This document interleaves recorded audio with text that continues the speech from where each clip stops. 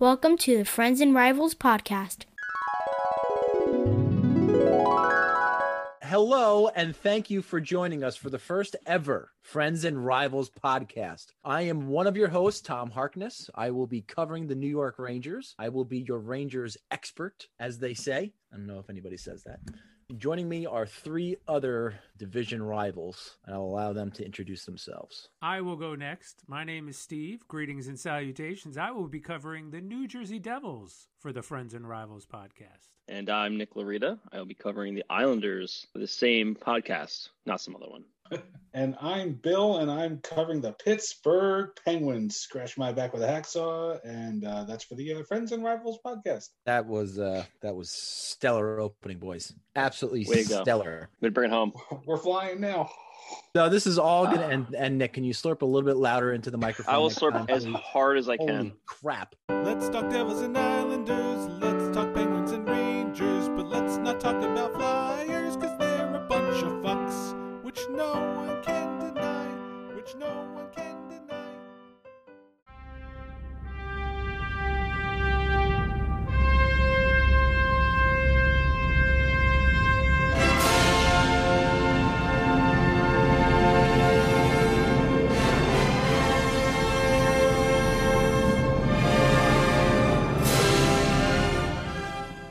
Don't try it till you had it. This is episode 100 of the Friends and Rivals podcast. I am one of your hosts, Tom Harkness. Joining me each week are Stephen Wojtowicz. Bill Fougere. Number one Bo Horvath fan, Nick Larita. all of a sudden, huge Bo Horvath fan. Big time. Listen, when we started during the COVID, I didn't ever think we'd get to 100 episodes. I thought 10. To be honest with you. 10? You thought 10? You were conservative there.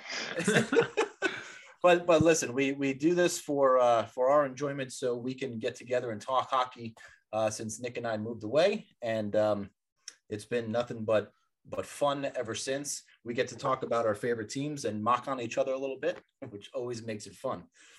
But for our 100th episode, we have been teasing a special guest for a couple of weeks now, and without further ado, from ESPN, NHL Tonight, The Point, and now a live play-by-play broadcaster, we welcome John Buccigross to the show. Buccigross and me, watching all the highlights. Yeah, we stare at the beautiful hockey, perfect for the point. There's gotta be some left for us. I wanna be Bob Probert. Buccigross wishes he was someone a little more funky, but everybody loves him. Son, that's just about as funky as you can be. Buccigross and me, we're gonna be big stars. How you doing, sir? Hello, boys. Thanks for having me. Thank you for coming on. This is, as I mentioned before, this is certainly a treat for us to have. Congratulations on hitting 100. Thank you. Thank you very much. So we're going to start 100 more than I've done. Oh, I think you've been on TV a little bit more than 100 times. I got to tell you. Yeah. We all have faces for radio. So we're going to start off with some general Buccigross questions. So sure. if you could model your game after one player in the NHL, who do you think it would be? Wow. Probably be a guy that can do a lot of things pretty good. Maybe nothing that great, Okay. but someone like an all-around type of player. Probably like a second or third line, maybe a winger or center iceman. Could be a number 3 D man. Let's see, who could that person be around the league? That Sebastian Aho's too good. I'm not that good. Can I throw out a suggestion? Sure, give it to me, Dawson Stevie. Mercer. Would you be Dawson Mercer? All right. I think I like that call because I was a kind of a nasty competitor. I'm still a pretty competitive guy, not as much as I used to be, thankfully. I was embarrassingly competitive when I was young. Now I take things in stride much better and just enjoy the ride. But yeah, I like that. That's the guy who went late in the first round. I think if they did a redraft, if they did a redraft that year, he'd go probably 8 to 10 as opposed to, I think he went 20, 21, something like that. 20, yeah. Yeah. Because so he'd probably go. Yeah. Yeah, I'd probably go 8 to 10 because I like him a lot. He's a guy. He's a winner. He's like an old school guy you saw like in the 80s and 90s all the time. Like every team had 9 of him, so he stands out. So, yeah, I'll take that as a compliment. All right. Listen, TMZ is reporting that Sammy Blay just bagged Margot Robbie. You sure you want to choose Dawson Mercer over Sammy Blay? That's impossible because I did. I thought I was the one. Breaking news. So of our 4 teams, who do you think has the best chance to win the cup first? So these 4 teams again are the Devils, Rangers, Penguins, and Islanders. Islanders, yeah. I would say I would probably have to go the Rangers because of the goalie. You got to think Chris Drury's going to do something to try to make that forward group player, better. Panarin and Zibanejad, and Kreider's obviously a good top 6 pro. Adam Fox on the back end, and I still think they're a couple pieces away. You want to say the Devils if they could, if they had a Timo Meier. But then do they have a goaltender who could be good for 2 months? That's the thing about people don't understand goaltending. You don't win with good goaltending in the playoffs. You win with great goaltending. And, you look at a team like, Seattle, who doesn't have a goalie with a .900 winning percentage, and they might win the division. And the Kings were in first place the other day with a minus goal differential. It's like kind of weird because, that is the one thing. Now that we're in a high scoring era again, we're kind of like in early 90s territory in terms of goals per game. So maybe you don't need that number anymore. Maybe you can win with an average goaltender and stuff like that. So maybe we'll come down to a track meet, and certainly the Devils are the fastest team of the 4, the quickest team. And so, if the game trends that way, like you said, they can add a Timo Meier, suddenly they have a good top 9 that teams are going to have to worry about. But again, do they have the goalie or goalies? You can go back and forth. We'll probably start to see that again more with this seems to be a lack of depth in the league. So, yeah, and I'm worried about the Penguins. Obviously, they seem a little stale, lacking depth. And the Islanders, we'll see what Bo Horvat does. They are strong up the middle for sure, and they have a great goaltender. I mean, he's right there with Shesterkin. So it's going to be interesting to see what Bo Horvat does. Yeah, do they put Barzal on the wing? I think he actually is a winger. Like a setup winger, Patrick Kane kind of guy, pass first, but can shoot. So it's going to be interesting to see what Lane Lambert does. I'm sure he's very excited to get a guy who can score goals and they don't have to lean on, Brock Nelson all the time to get them 30, 35. Well, you heard it here. Rangers are going to win the cup. John Butcher, go outside. This breaks my heart, John, just because Tom and I are both golfers and we have a bet going on. The guy who wins the cup, his team wins the cup first. The other guy's got to not only caddy for him, he's got to actually tee up every shot for him as well. So I like that. I'm hoping too high, that's too low, that's too high, that's too low. Oh yeah. Oh, he's going to be so picky. He was so picky. Listen, Tom pretty well. I lost a bet back in the day. It was about Jágr and somebody getting 100 points. Jágr and Michael Ryder. Yeah, combining for 100 points, and they got 101 points that year. On the final game of the season, they broke the 100 mark. I had a Moa's lawn and a Devil's jersey. It was very depressing. How would you like to mow my lawn? Exactly. Precisely. So, well, listen, we've gone on record with some ideas that we think would make the game better. Maybe blue line in, red line out, larger nets, 3-on-3, 10-minute or sudden death, overtime. What are some of your ideas to improve the game? Yeah, I was, 20 years ago when I was writing my ESPN.com column, I definitely was a bigger net guy, by an inch or two, just as the scoring was just so depressing. And we were in such an era that we thought maybe the goalies were going to be too good. And obviously there was a stack of goalies with Hasek, Waugh, Brodeur, down the line. And we don't seem to have that as much right now. But so I was, back in the day, I was thinking that was something they should look at, that offense sells.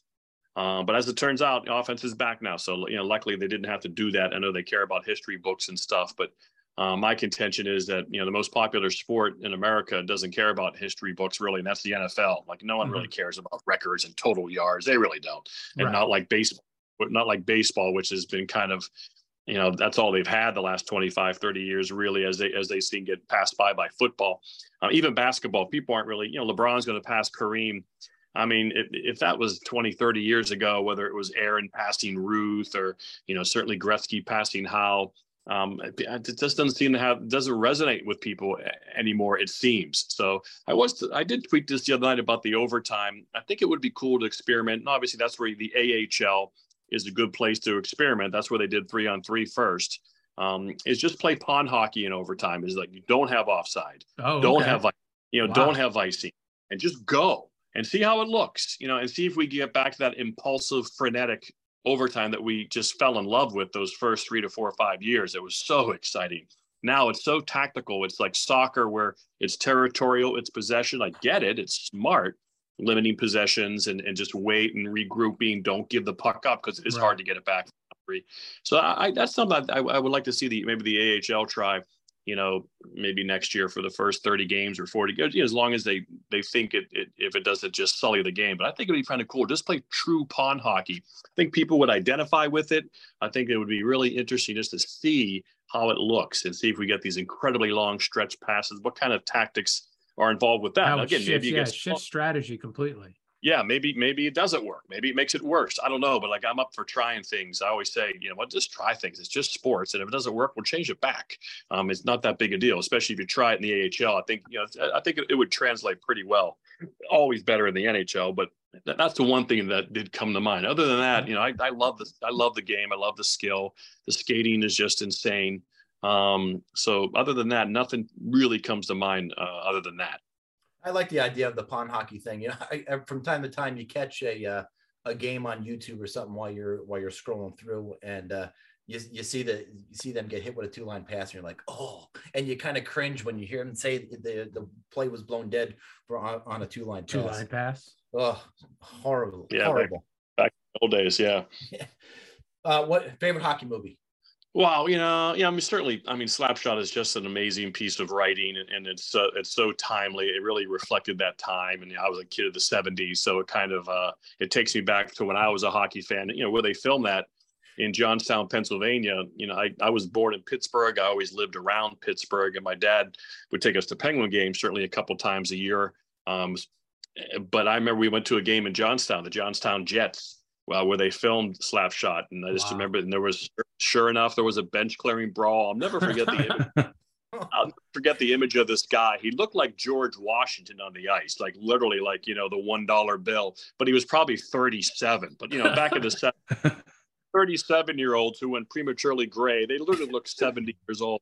I just remember him just pinning this guy down, just feeding him as like a young kid. It was a Cub Scout. My older brother was in the Cub Scouts. I never was, but he was. So I would just kind of tag along their field trips. So I went to this game in Johnstown, Pennsylvania. So that's an interesting Slapshot connection for me. Okay. But yeah, that's certainly, I think that movie with the, just how it reflects the time. Certainly Miracle was really cool. I thought they did a great job and did really well. But I lived through that. I saw it. I was 14 years old watching those Olympics in Ohio. And so and read a lot of books on it too, but still they did a good job, even despite all that, knowing the ending, knowing what's going to happen, but obviously bringing characters to, again, I know a lot of the characters. I know Mike Eruzione, like in real life, I know all these people and I've met them. So it's tough to really, to compare that to a Slapshot. Mm-hmm. So we were also discussing a couple weeks ago, we were trying to figure out if there had ever been a guy to win the Hart and his team missed the playoffs. This year, it could potentially happen with Connor McDavid, although I don't think I see Edmonton missing the playoffs. Can Connor McDavid lead in every statistical category with goals, assists, points, and his team missed a playoff and still win the Hart? Can that happen? Yeah, I think so. Has it happened? That's a good question. I should know that. We went back and we couldn't find anybody to do it.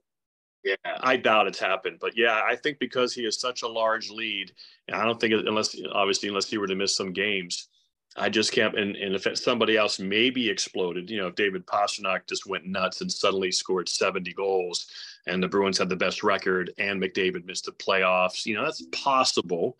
But I had a vote for the first time last year with all the major awards, which was pretty cool. I'd never had a vote before. And as I looked at the MVP, I know some people were fishing Shesterkin out there, and I think he got a couple first place votes. And obviously Austin Matthews had a big year, but I just told myself, I am not going to be the guy when we look back at hockey at hockeyreference.com 20 years from now and realize, why did Connor McDavid win 3 MVPs? I mean, he was the best player every year by far, and he was good enough last year. I'm voting for Connor McDavid. I want that on my record.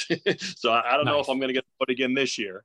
I don't know. We'll see. But I voted for Connor McDavid last year just because I feel like, man, some of these great athletes, you know, when we go back and look at how many MVPs they won, it's like, why did they only win 1 or 2 or 3? That's not right. He was the best player in his sport for 10 years. You know, maybe the time didn't work out with his team, and some guy had this, you know, crazy year or whatever, and he got, you know, and he got it. But, you know, like someone like when Taylor Hall won the MVP, I'm not sure if that was really, but, you know, he kind of came out of nowhere. They were good. And then you get a conversation and a vibe, and suddenly someone wins an MVP. And I think that happens a lot of the time. So, yeah, I would, if I get a vote again this year and they don't make the playoffs, that will be interesting. But I think I'd probably vote for him again. You mean you don't want to be the one guy who didn't go for Derek Jeter to get in the Hall of Fame? You don't want to be that one guy? Right. All right, good. Yeah, or the guy who didn't have, you know, Pedro Martinez in his top 10. He didn't win MVP. Things like that. It's like, no, I'm gonna do this the right way because this lives forever. Yeah. So the majority of us really like our foods, and most of us are Italian. Your top 3 chicken parms. Wow. Well, certainly the north end of Boston, this place called Catarecci's. It was with my son during COVID. It was an outdoor sidewalk situation, summer, beautiful night. And I took a picture of it and I would tweet it to people, and they recommend where in Boston to get one. It was just absolutely phenomenal. And Ray Bork, just 2 restaurants to the right there on Hanover Street in the north end, has an amazing veal chop the size of, you know, Pat Quinn's head. The late That's Pat big. Quinn had a giant melon, and this thing is, you know, it's off the charts good. And then, you know, the third place would be mine that I make. You know, I'll give my bronze medal anytime I make it. Absolutely. You know, I see a lot of pictures that people send you of theirs. Have you ever posted a picture of yours? You know, I don't know. I think I have back in the day, but I need to do that again. You're right. Maybe make it my avatar. So I need to step up and and do that again. I will soon. All right. So before we get to the silly questions, we're going to go team by team. Billy's going to start off with a couple questions about the Penguins. Okay. Yeah, thanks. Well, my first one you kind of touched on already when we were going around the room, seeing whose team was going to win the cup first, and I don't think the Penguins were very high up there. You know, that after they've been out of the playoffs in the first round for 4 years in a row, and then they had the free agency situation with Malkin and Letang, and they brought him back. It kind of spoke to me saying the Penguins were okay with the status quo of trying to make the playoffs with these guys and trying to build that legacy of like almost 2 decades of them making the playoffs, but pretty much saying, yeah, we know we're not gonna do much when we get there. But what do you think? Do you think there's any window open for this core group at this point? Yeah, I just can't imagine, unless someone unexpectedly pops, you know, to get a prospect that just suddenly becomes, you know, like a David Pastrnak, again, going back to a guy who was picked late first round and then suddenly becomes an MVP guy. You know, that wasn't expected, or he would have gone top 3, you know? And so if you hit on it, you know, Brad Marchand was a 3rd round pick and Kucherov was a 2nd round pick. So, you know, one of these kids they took in the last couple of years, you know, of course they trade their first rounders, but so if some 2nd or 3rd rounder, you know, Braden Point was a 3rd rounder, suddenly pops, okay. And then they get the right free agent, create the cap room where some guy comes in who maybe wants to play with Sid or something, an older guy who might take less. So it's going to be something like that, I think, like some sort of really intricate, you know, a bit of ingredients as you make a dish like we just talked about. It's going to have to, everything's just got to come together perfectly, I think, for it to work out. I just don't see otherwise how they're going to do it as these guys get older every year. Yeah, I tend to agree with you there.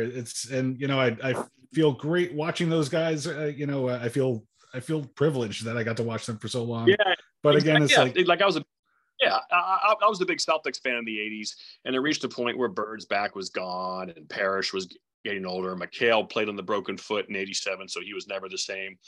And and Dave Gavitt came in. They hired him, the guy who started the Big East. It's like, all right, do I trade these guys? I can't trade these guys.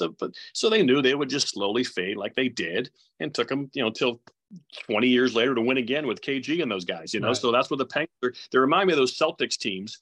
They both won 3 championships. Celtics won 3, 81, 84, 86. And of course, the Penguins got their 3. So I think if I still wrote a column, that would actually be that's a great analogy. You know, right.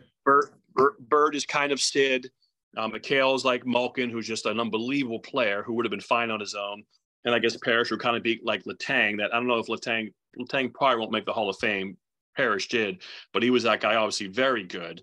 And aging the best of the three. Like, Parrish aged the best. He played until he was 42 for like 4 more teams. And Letang has actually had a great year last year, is in really good shape. Of course, this year with the stroke and his dad passing, it's kind of a lost year. But I still think that he's a good player. I mean, he's obviously their best defenseman. And that's, again, he shouldn't be this age. And that's, again, that speaks to the Penguins, their best forward and their best defensemen are guys who are in their mid 30s, and it's a young man's game, like the NFL, man. It's speed, and those guys need to be carried by somebody else now, like Pastrnak is carrying Bergeron and Marchand, because that's why their window has been extended because of Pasternak's unexpected superstar status. They did not expect that, so you need to be surprised at this point to get up there again, like Point and Kucherov, surprised.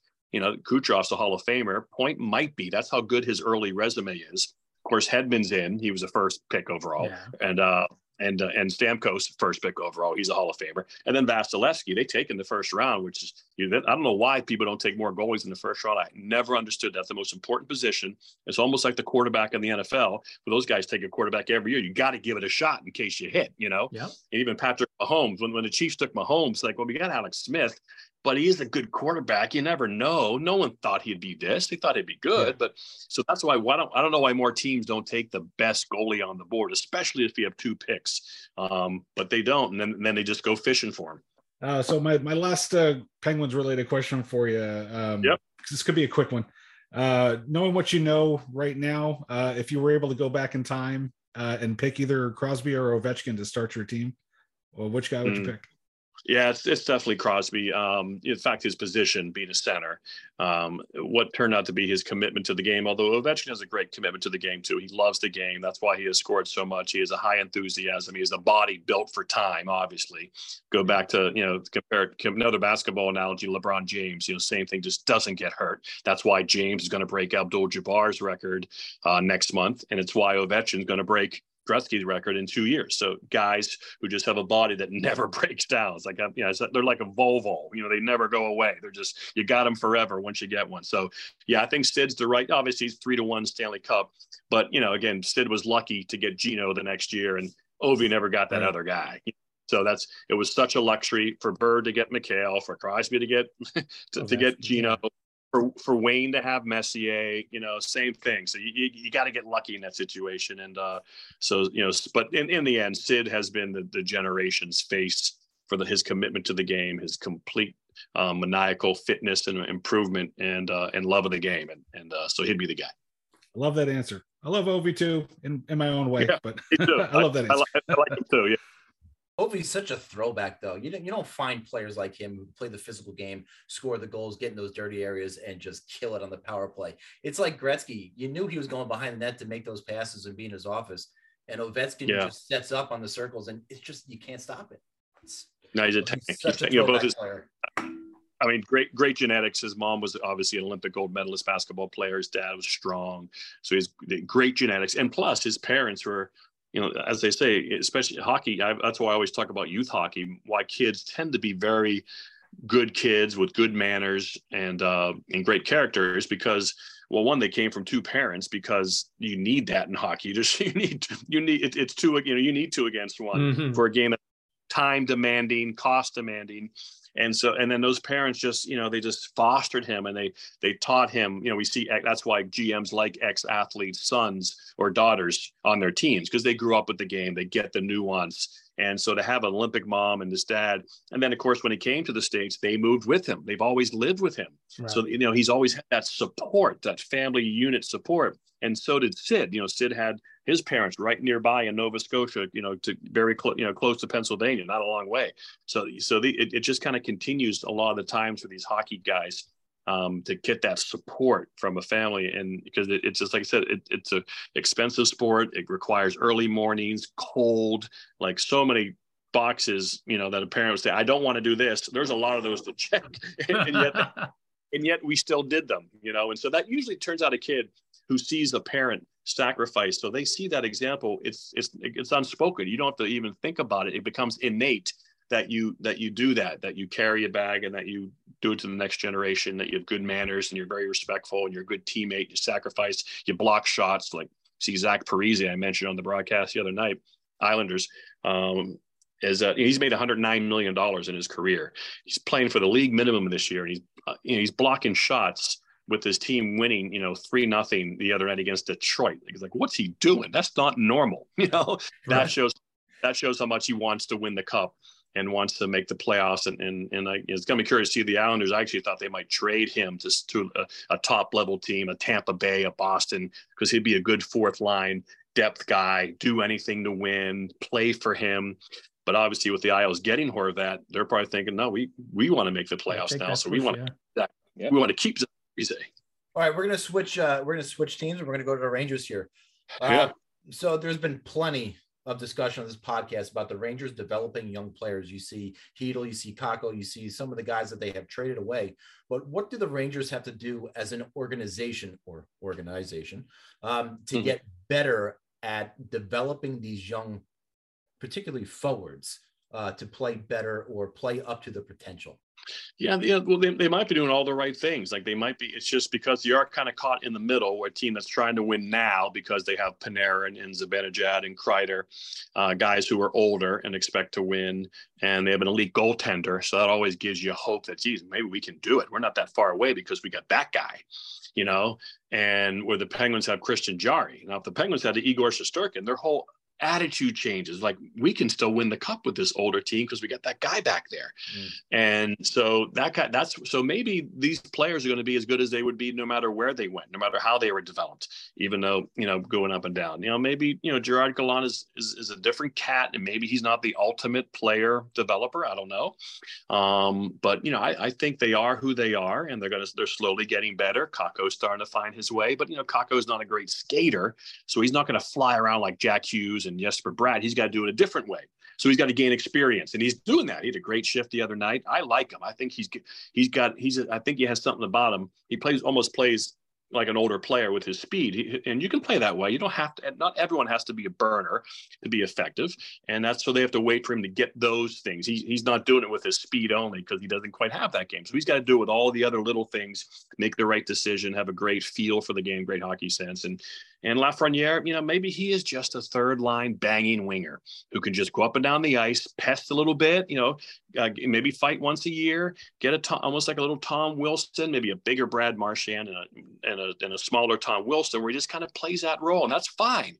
But when you take him first overall, there's so many expectations they have, and they think it's a failure if he becomes this 12-year pro, as it turns out, who's going to maybe still get 20, 25 goals and just be a pest and maybe end up being a penalty killer. Like, all kinds of things could happen. So, and I think with Chris Drury at the helm, he's so smart and he knows what to do. He's not going to feel the pressure. He didn't feel pressure when he won the Little League World Series, as a 12-year-old pitcher. So he's the perfect guy. He can convince, I think, these people to slot these guys where they should be. And then, and then add the right guy at the deadline. Because, I think they are one or two players away. They are relying on young D to try to step up, and, they can't be bad for a couple weeks. K'Andre Miller can't afford to slump in the postseason like he did earlier in the year. He can't do it. So there is some pressure on it, but, he has time to get better. 3 months from now, he could be a significantly better player because he's so young. Young people can make big leaps where the older player just really won't. They have to try to get hot. So I still feel pretty good about the Rangers. If they can tweak, and these young guys still have, like I said, they have 3 months to get better before the playoffs start.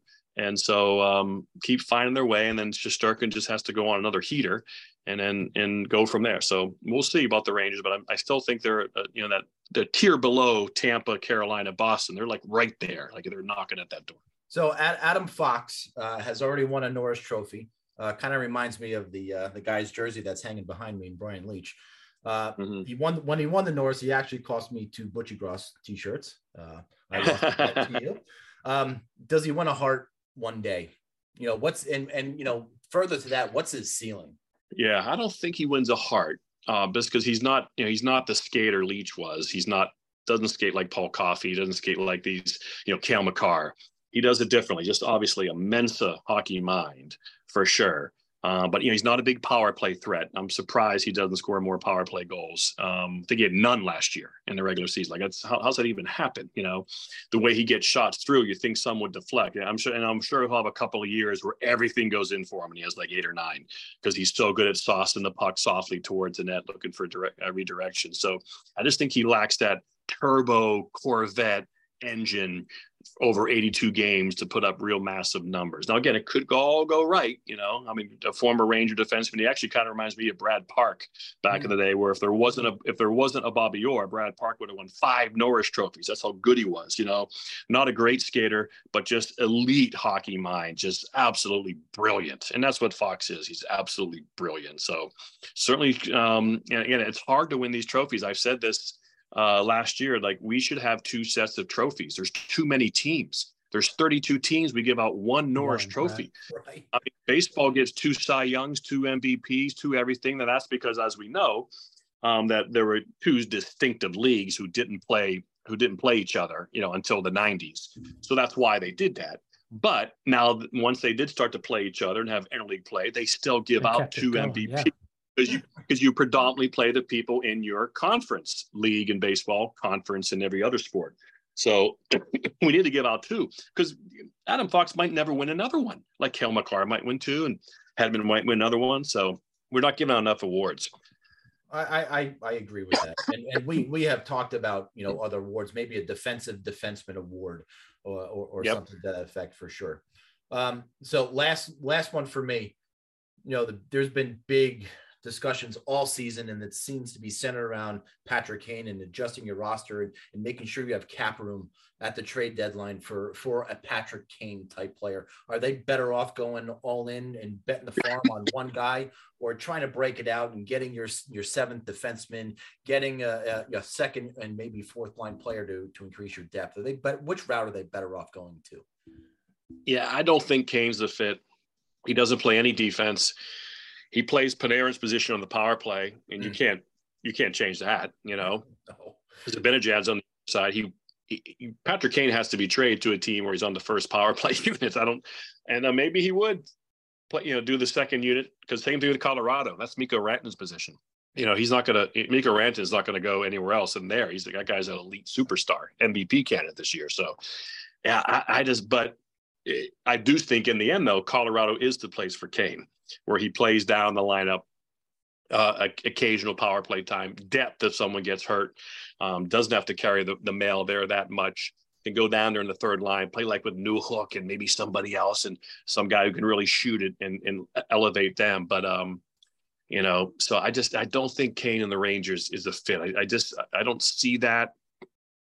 He doesn't shoot as much anymore. He's not a goal scorer anymore. He's pretty much a disher.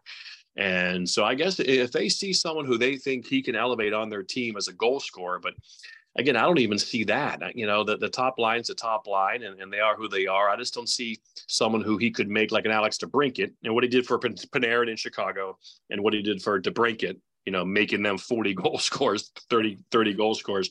I don't see that. If I could identify a guy in the Rangers where if they put him on that line, he would do that. But again, maybe those young guys, maybe they do think he could do that. Maybe that's what Chris Drury thinks. If we put him with those guys, I think that will work. So to answer your question, yeah, I don't know if that's the right thing. Chris, and again, you can't control things because maybe they like Bo Horvat and think he was the guy, but now he's not there. So then, like, where do you go? So obviously, I'm sure they have a big whiteboard, and these are our options, and do we do anything? So it will be interesting to see for that trade deadline. But I don't think Patrick Kane's the guy. Yeah, but who saw Frank Vatrano last year? I didn't see Frank Vatrano coming to the Rangers and making as big as impact as he did in last year's right. Playoffs. And so I'm praying he's got something like that. Right, and they might get him back again because Anaheim will move him, and so Pat Verbeek's going to move a lot of people, and so he'll be available for anybody. So yeah, and since he's been there, that's they think he's comfortable. We know what he can do, so they might just go get him again. So. So that'll be interesting to see what Drury does. He's impossible to read. He's a lot like Lou Lamoriello, comes out of nowhere. So you just don't know with Chris. Speaking of that's a wonderful transition, man. Speaking have you done this before? Let's shift our question over to the Icelanders. Yeah. So obviously my day and questions all got changed today based on what happened. So originally my question was going to be around, do they have to make that move, that big move to go get a piece to try and get them into the playoffs? Now that question is Bo Horvat the guy that gets them into the playoffs? Subtracting Anthony Beauvillier, Atti Ratu, who was really just, AHL and NHL right now prospect kind of player. So that's the question really. Is he the guy who gets them into the playoffs? I think they're certainly kind of, because of the goalie and because we talked about Pittsburgh. We began this talking about Pittsburgh. That I'm sure that's the team they're eyeballing. Okay, if we get Bo Horvat, we have a better goalie than they do. Now we get Horvat up the middle. He's a guy. He's a shooter. He's not. He kind of plays with blinders a little bit. He doesn't make wingers better. But that's why I think if you put him with Barzal, you put Barzal in the wing. Barzal will make him better because he likes to pass and Horvat likes to shoot. So that's perfect. So I think that's the play for them. And then obviously Nelson centers the second line and Pajot can center the third line, the great face-off guy, and you can move him around if you need a face-off.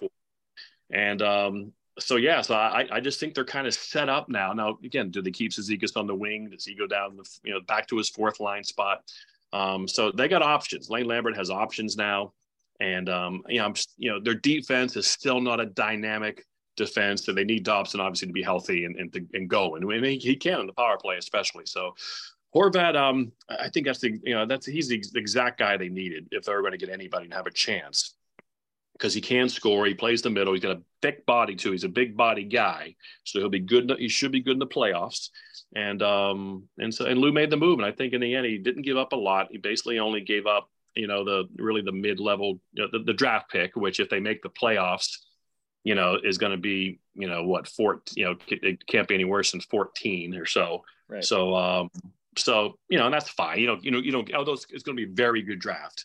Right. But still, he needs the guy. He needs to sign him, which I'm sure he's going to try. Might have to overpay him a bit. But, they got to keep him. He's a young guy who can play for 5-6 more years. And, Beauvillier he was stale. Same, they got like 6 guys like him, and they got to move all of them, really. They got They got to reinvent their team, right? And it's tough with some of those contracts. You got to get paid Bailey another year at $5 million. It's like, but they're getting there with those guys that they keep around for a long time. That's one of the cool things about the Islanders. They're there their whole career. Nelson and Beauvillier, and they've been there the whole time. So they get identification with the fans. But they reached a point now. I think we can see it's time to kind of regenerate and start. And Horvat's a good first step. Yeah. By the way, I'm pretty sure that you've been listening to our podcast for quite some time, because you've been just nailing the things I've been talking about, which usually these guys just make fun of me for. So I appreciate that. Right. You bet. So one of the things that I've actually been talking about the last few weeks, I've been kind of thinking this is really the direction where the team's got to go, is putting Matt Barzal on the wing. Because he's not great at faceoffs. The team is pretty good all around, minus Barzal. He's been in a down year, but even before that, he wasn't really above like 42%, 43% on the faceoffs. And defensively, he's okay. He's just an okay kind of defensive player. He's not really that great, that bad, but like you really want a top center to be able to go both ways and really, solidify that down the middle. So is this kind of the move now? Is he going? I mean, he's going to make $9 million starting next year. I think the way I know Matthew a little bit. I like him. He's kind of he's an interesting guy. He's a flighty kind of personality, but he's fun. And I saw him at the Players Tour out there in Vegas, where they all fly there, and we get to interview a bunch of people. Helps us with content for the whole year. And he came up to me and he says, well, the first thing he says was, "John McEnroe?" Like he legitimately thought of John McEnroe. And then he realized, I go, John McEnroe, he's like 70.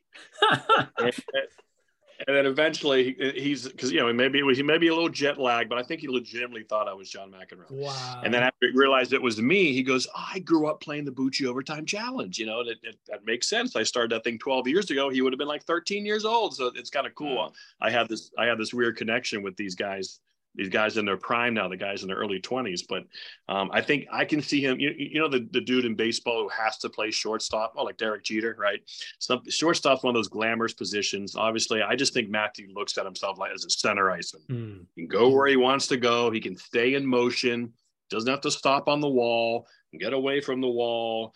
So I don't know. I think that might be my sense is he would go there begrudgingly. He goes kicking and screaming almost. So we'll see.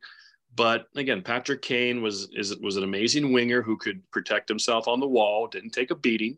Matthew would probably have to figure it out. I'm sure he's played center his whole life. He's always been the best player on his team since he was probably 7. So, but I do think he could really thrive there as a winger. I thought Jack Hughes might have to go to the wing because he's so small. And if these injuries keep happening every year, he may need to protect himself a little bit and just hang up by the blue line. And gives him a chance to break out like Kane. He can, right.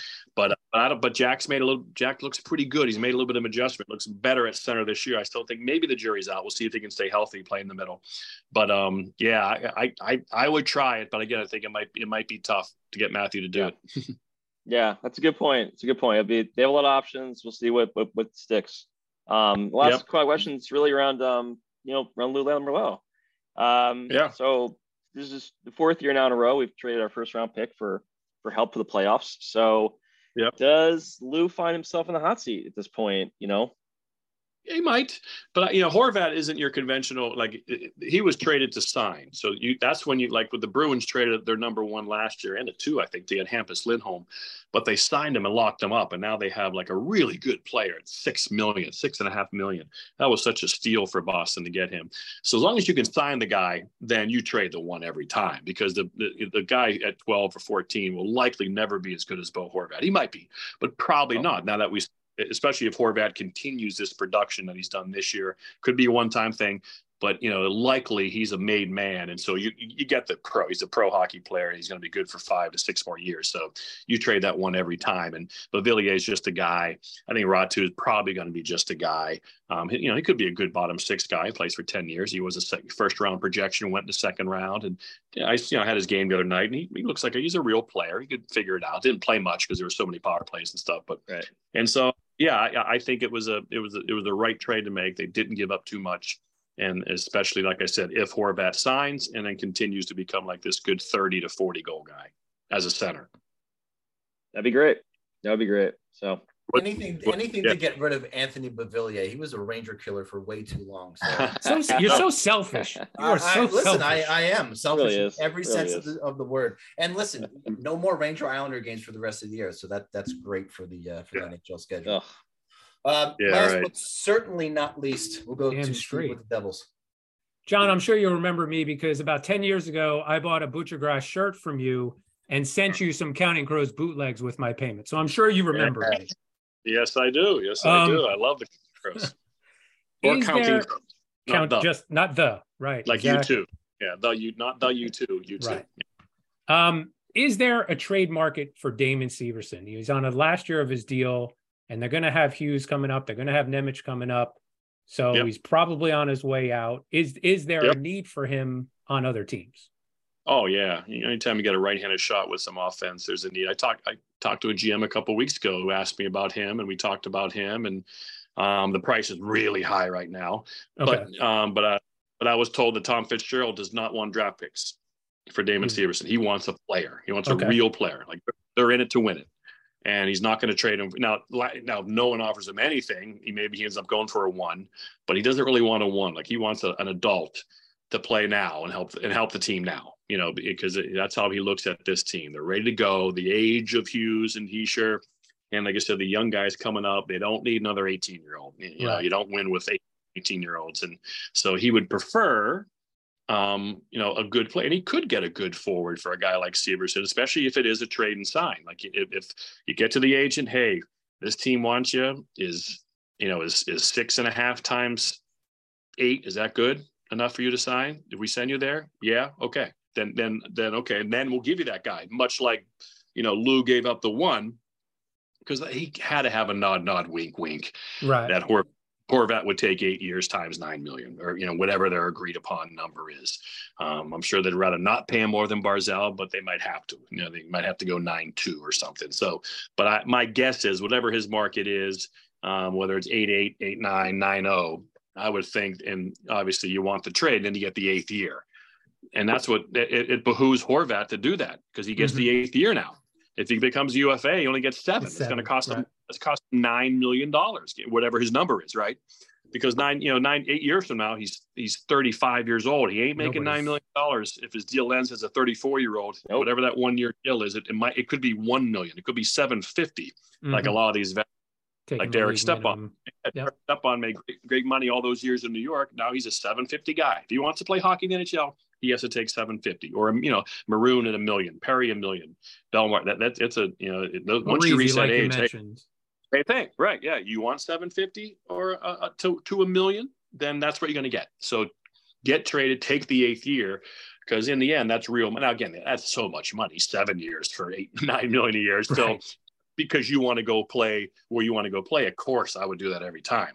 But Long Island's a great place to be in the summer, and it's a great rink. It's a beautiful rink. It's like a great history. So I don't see why he wouldn't just take the 8 years there. So, but for Severson, same thing. I think, and he could go to a good team. I think they'd trade him out in the West, but he could go to a good team for a sign and trade, and they could get, like I said, a top 9 forward. Just to build on that. So do you see him going maybe to San Jose with a couple other pieces for Timo Meier? Yeah, it's interesting. San Jose seems to really want to strip it down. I don't know if they'd want to keep Severson for where they are, because I know they're obviously going to try to trade Karlsson. What will teams make them eat of that contract? How does that make sense for them long-term cap? Yeah, San Jose. I almost look at a team like Dallas or someone like that, where he could help them right away and beyond this year. They had Klingberg and they let him go because they couldn't agree to a contract. Well, maybe Severson would take the contract they were going to give Klingberg, a team like that. Could St. Louis look to reconstruct their D? They pay their D a lot already, so it would be hard. Parayko's overpaid now, and Krug makes a lot, and so that might not quite. But Minnesota, could they somehow slot him in if they trade some stuff? It could be like a salary for salary trade, right? Mm-hmm. And then maybe they keep him going forward because they feel like if we want to get that next level, we need a guy like him, a right-handed shot power play guy. We don't really have that. We're kind of small with Dumba and over here. So, yeah, I think that's what that trade will look like. He's going to go to a decent team, I think, for a real player. Okay, and just because it's all over Devil's Twitter, what do you think the market is for a Timo Meier? Do you think this Horvat deal sets the market as at a young player, a first? I do. Yeah, that's a good point. I think the Horvat trade about sets the market for Meier, which is obviously a number one, a prospect, a definite, like you said, Holtz? AHL. Definitely. I mean, I would do that. I would do that in a heartbeat. Yeah. I think they're not going to need him over the next 7 years. I don't think, you know what I mean? They'll be able to find that need, whatever it is, with what they have. And with a future free UFA, whatever that is. I mean, I wouldn't be surprised in 3 years if they get Johnny Gaudreau. Like, I always thought when he signed in Columbus, he'd be there, like, see how it goes. Once it starts to go south, which it already has, and then if it stays there, because obviously there's so many injuries, but when they get Werenski back, everybody back, it's not going to be that much better. So he might realize, you know what, and then Columbus is like, well, we don't want to. It makes sense for us. Let's trade him back east, either to Philly or New Jersey, where both those organizations are. They'll both be in position probably to fit him in. Again, maybe Columbus eats $2 million of the $9 million. Now he's a $7 million player. Well, that works. I could almost, so that's why, yes. So I would trade Holt, someone like that, and a one. And then, like you said, maybe one of their guys, or whatever that, maybe another guy on the roster now that they think is expendable, or another American League guy who they drafted last year, who whatever team he's going to likes, right? You pick the two, and So I do think, Meier is going to get that kind of haul. I think he's a legit 30 to 40 goal scorer. And that's, and again, when you put him with great players like Jack Hughes makes people rich, he's going to make people rich. And like I always said, Jake Guentzel has a bigger house. Good player, really good player, but he got a bigger house because he played with Sidney Crosby. Brian Rust too, right? Yeah, might get him 8 more goals a year. So the 25 becomes 35, the 30 becomes 40, and then you have a bigger house. So, and Jack Hughes is going to be that guy. So like, when you trade for Timo Meier or someone like that, you realize, well, he's going to be better with us because we're really good. Right. So that's that way you can give more than maybe the fan says, well, we gave up a lot to get him.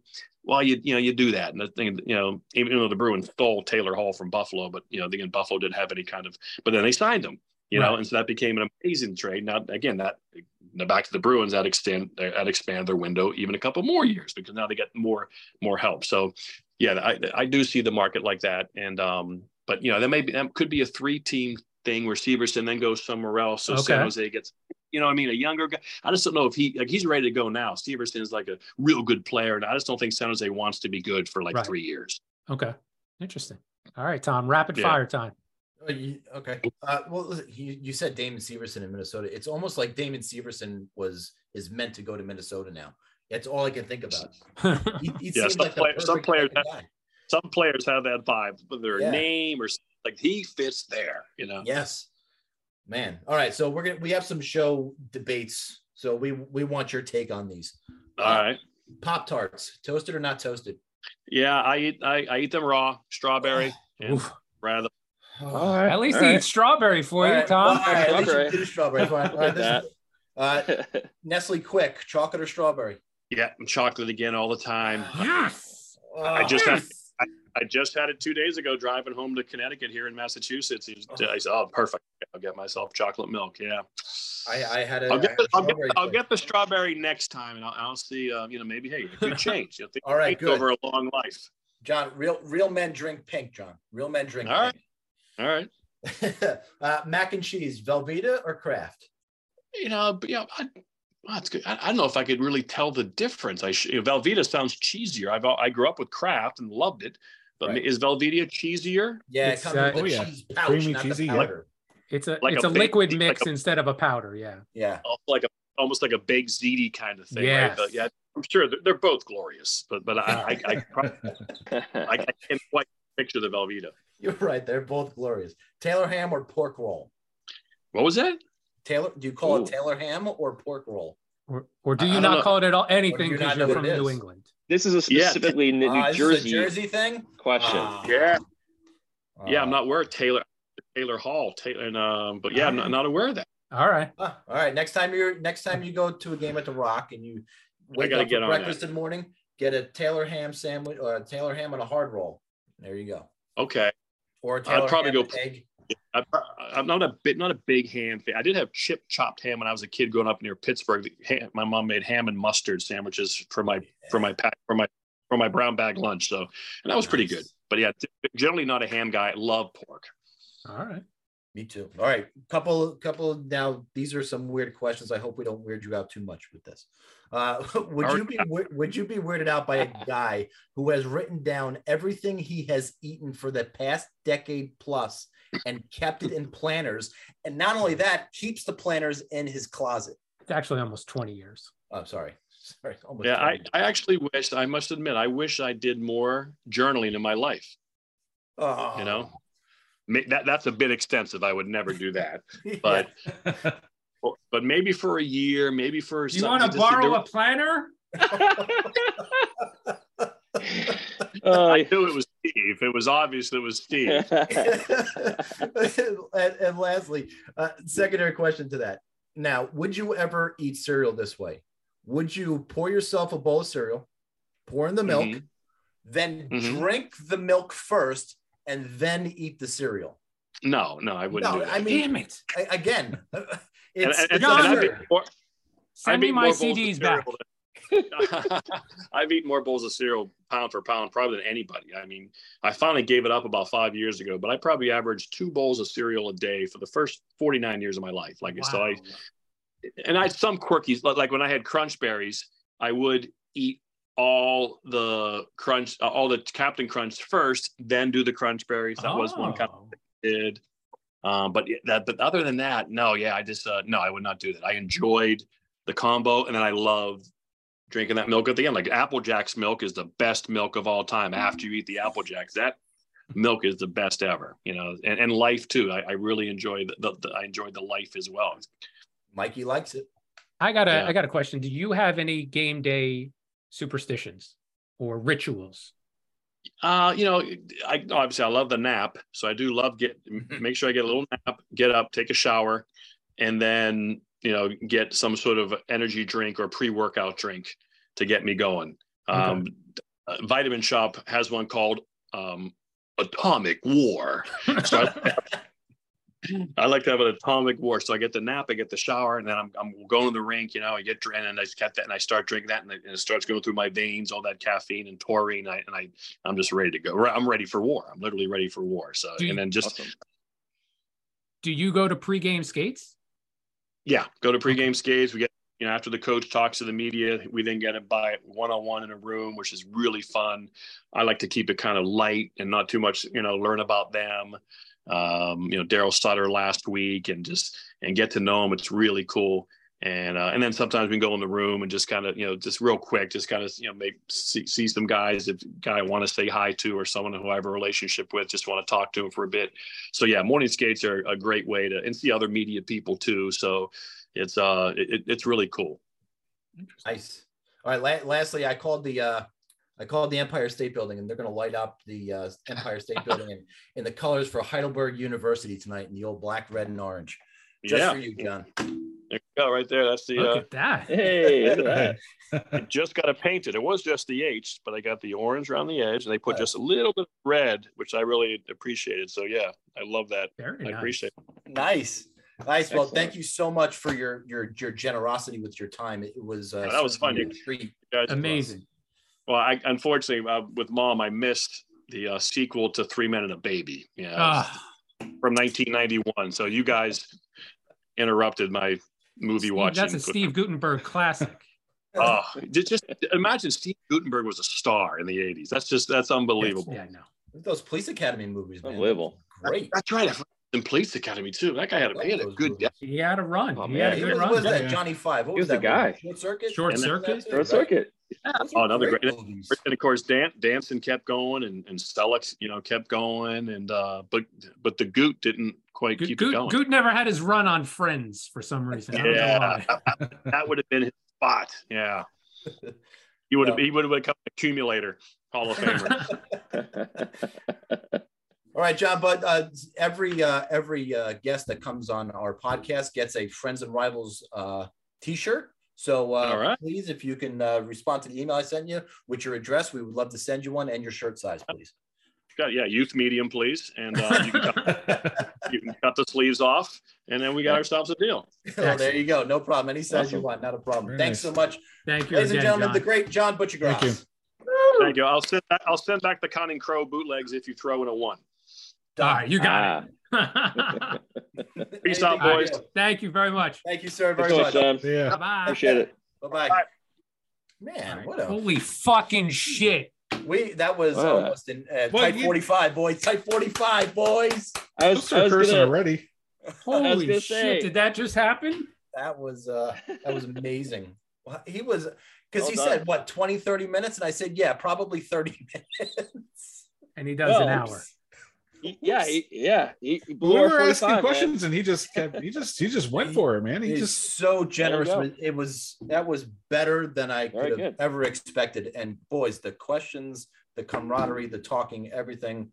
It looked like we knew what the fuck we were doing. Holy shit! Wow, that's how a professional does it. Holy crap! You couldn't get any better than that. Absolutely. Very generous with his time. Very generous with his time. Let's go and do a little Friends and Rivals the Cup, Nick. So I'm not in last place anymore, am I? Yeah. Have you been in last place for a bit? You could say it. Oh, I was in last place for the past. Yeah, it was in last place. Probably 2 weeks.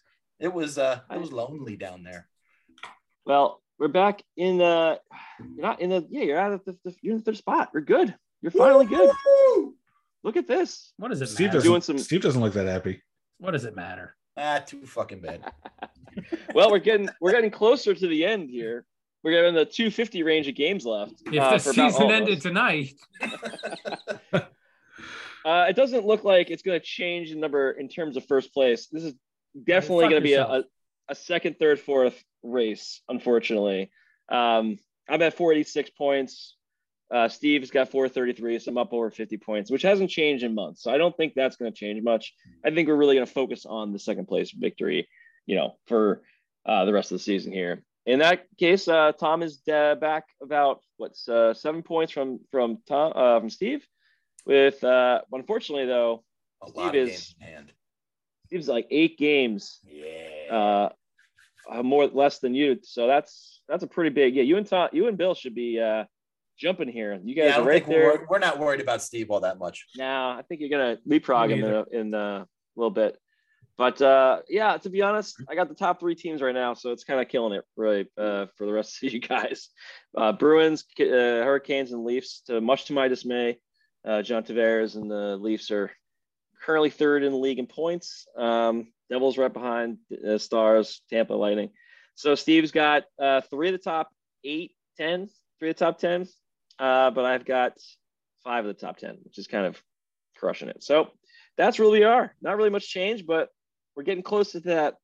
I think when we get to that last week in the season, I'm really hoping you guys are all like really, really close. And it comes down to like one game.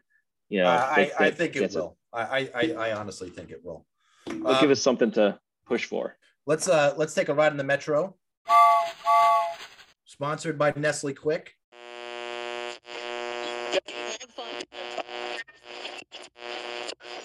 Hello, boys and girls. Do you hate the taste of regular milk and need energy? Try Nestle Quick. One sip and you can feel the energy in your muscles. Nestle Quick, now available in chocolate and strawberry. They say the real men drink pink. Then I'm a real man for sure. But if you like the brown, I still love you for who you are. Because it's time for acceptance of everyone, all preference. We're all quick on the inside anyway. Nestle Quick, it does the trick. We're doing a real quick one tonight. Penguins were 3 points, 1-1-1. Icelanders 4 points, 2-2 won the week. Devils were 2-1 with 4 points. Rangers 2-0-1 with 5 points. There's your Metro. And now it's time for Trivia with Bill. Yeah. Now this is the wrong Bill. What is the name of the award for the league's best goalie?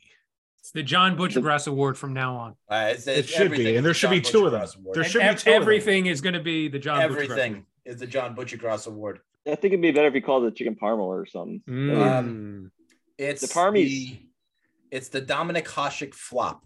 Ooh, no, that's good. It's the most valuable waffle board. No, I like that. I like that better than even the Butchergrass award. Now that's a fantastic. It's the Ron Hextall 5-hole. And no, it's not. You know, I just want to. Do you want me to go to multiple Is it called the Pelle Lindbergh Award? Too soon. Too soon. Too soon. Oh. Definitely. That guy was a wall. He ran into was a wall though, Bill. In the net. It's a John Van Beesbrook Award for everything with Bill and goalie is. You know, John Van Beesbrook has all 5 vowels in his last name. I heard that somewhere. I don't know where. No, not a Martin Kovic. Is it the Clint Malarchuk Award? Bloody good answer, but no.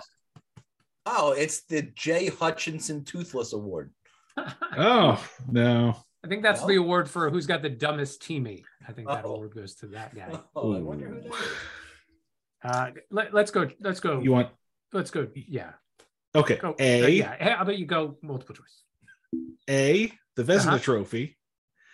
B, the Verrazano Trophy. Oh, fuck. How did we not say that one? How did we not get that? Of course it's the Verrazano. Oh, my God. Forget about it. The Williamsburg Trophy. It's not actually. C, the Norris Trophy, or D, the Harris Trophy. Oh. I still got to stick with the Verrazano. I'm going because you want to leave narrow gaps in net, so it's the Verrazano Narrows Trophy. It costs you $20 every time you say the name, so we can't say anymore, guys. Oh, we're really screwed. I'm surprised the trophy isn't one of the ones on this list. Oh, come on! Not yet, Bill. Can't say guys. Yeah, like you don't have any editing. All right. It's the Vezina Award, right? Yes. And I get number 100. The Vezina Trophy, baby. There you go. And now it's time for Impressions with Nick. Fucking great. gentlemen, the Friends of Bravos podcast. You're ready for the fastest 2 minutes of this Type 45 show. It's the 20 questions power play. The rules are simple. The group has 2 minutes to guess a famous player, coach, front office, or any famous person associated with one of the 4 Friends and Rivals favorite teams. The group can ask up to 20 questions in rapid fire. Answers will only come in the form of yes or no. The group will have to make a final guess once they've hit 20 questions or the power play has expired. If the group is successful, they win for the week and avoid shame for unable to win at a children's game. And away we go. Is this player associated with the Devils? Yes. Person No. associated with No. Person associated with the Rangers. Yes. Is this person associated with any of the other teams of ours? Yes. Is this Not the Devils. is this person a player? Yes. Person associated with the Islanders. Yes. You gotta ask me. Is this player a forward? Yes. Is this player Canadian? Yes. Pat LaFontaine. No. Wait, Is- it's an Islander and a Ranger. Yeah. Well, Yeah. we don't know if it's a Penguin or not. Was this guy also a Penguin? No. Did this player play in the 90s? Yes. Did this player also play in the 2000s? Yes. Come on, Tom. I hate these guys. Did Lindros play for the other Lindros play for the Rangers ever? Rhett Lindros? No. Was it Chris Simon?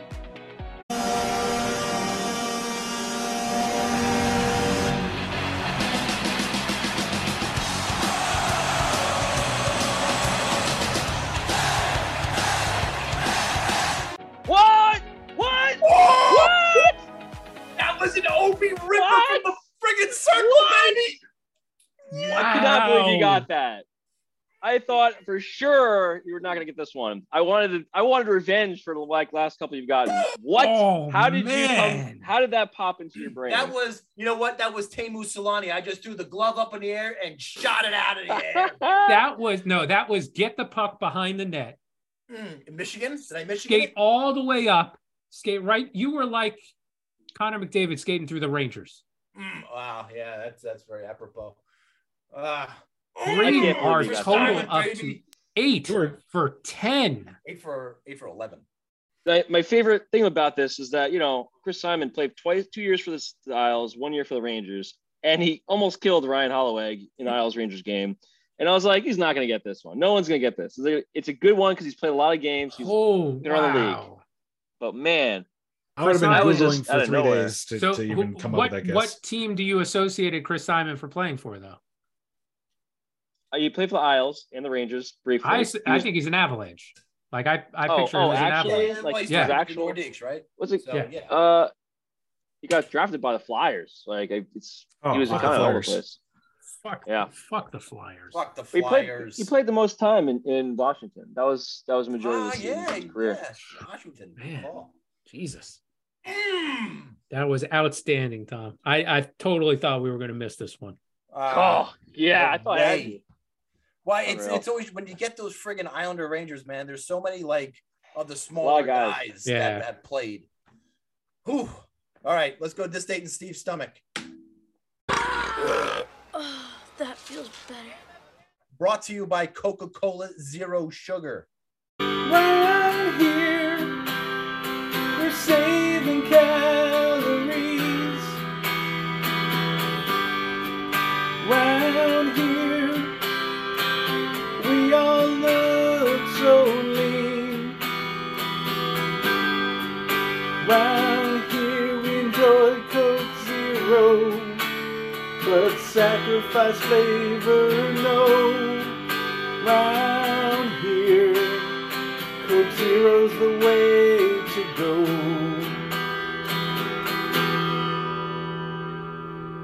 This one's going to bring us to the year of our Lord 2013. Please go to January 23rd.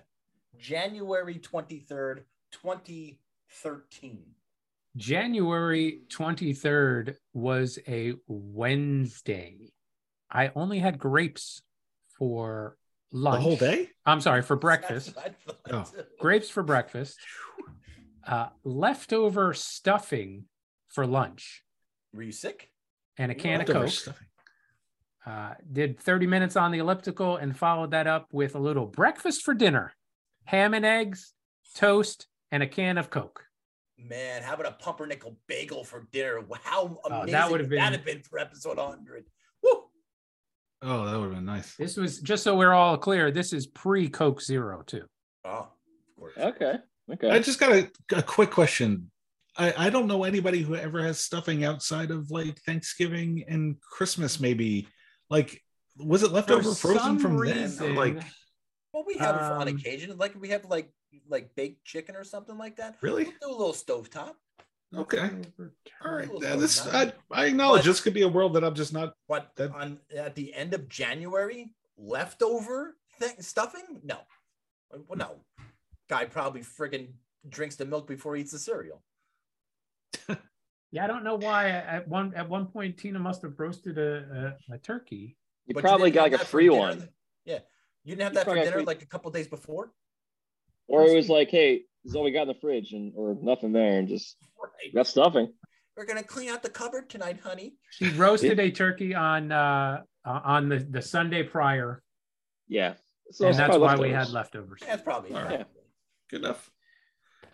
Why did you pick January 23rd, 2013 in honor of this 100th episode? Obviously, because that was the day that Florida man. Florida. Back to Florida. Gregory Matthew Bruni, 3 names. Bruni. He's all fucked up. It's not good. I'm sorry. Discovered carnival worker Gregory Matthew Bruni. There you go. Carney. Say no more. Yes. Florida naked Carney. On their roof. Tony and LaDonna Land discovered this gentleman naked on their roof just as the night began. He then allegedly assaulted Tony, trashed the couple's North Fort Myers home, and then defecated and masturbated inside their house. How at the same time? Sick and freaking twisted do you have to be to go pick stories like this and then go into their house and just do that? Well, as soon as you said Florida man and carnival worker, all bets were off. I mean, there's literally nothing anyway. Yes, actually, the rest of the story is too tame for those 2 words put together. So the Lands say that Bruni ran into the house, pulled a big screen TV off the wall. This is 2013. This is a heavy TV. Yeah, so these are heavy TVs. Okay. And spilled the contents of the vacuum on the floor. Around this time, LaDonna grabbed a gun and began firing at the nude intruder. She missed, and the couple called 911. I don't know who the hell he is.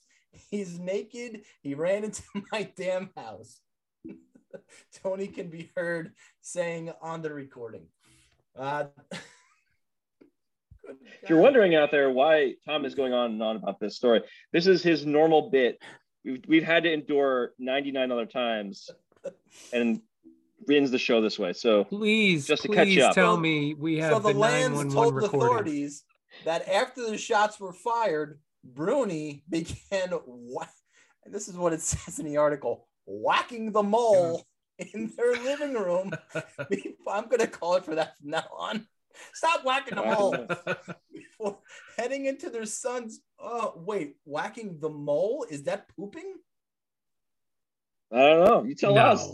No, because the next sentence says, before heading to their son's room to rub some clothes on his face?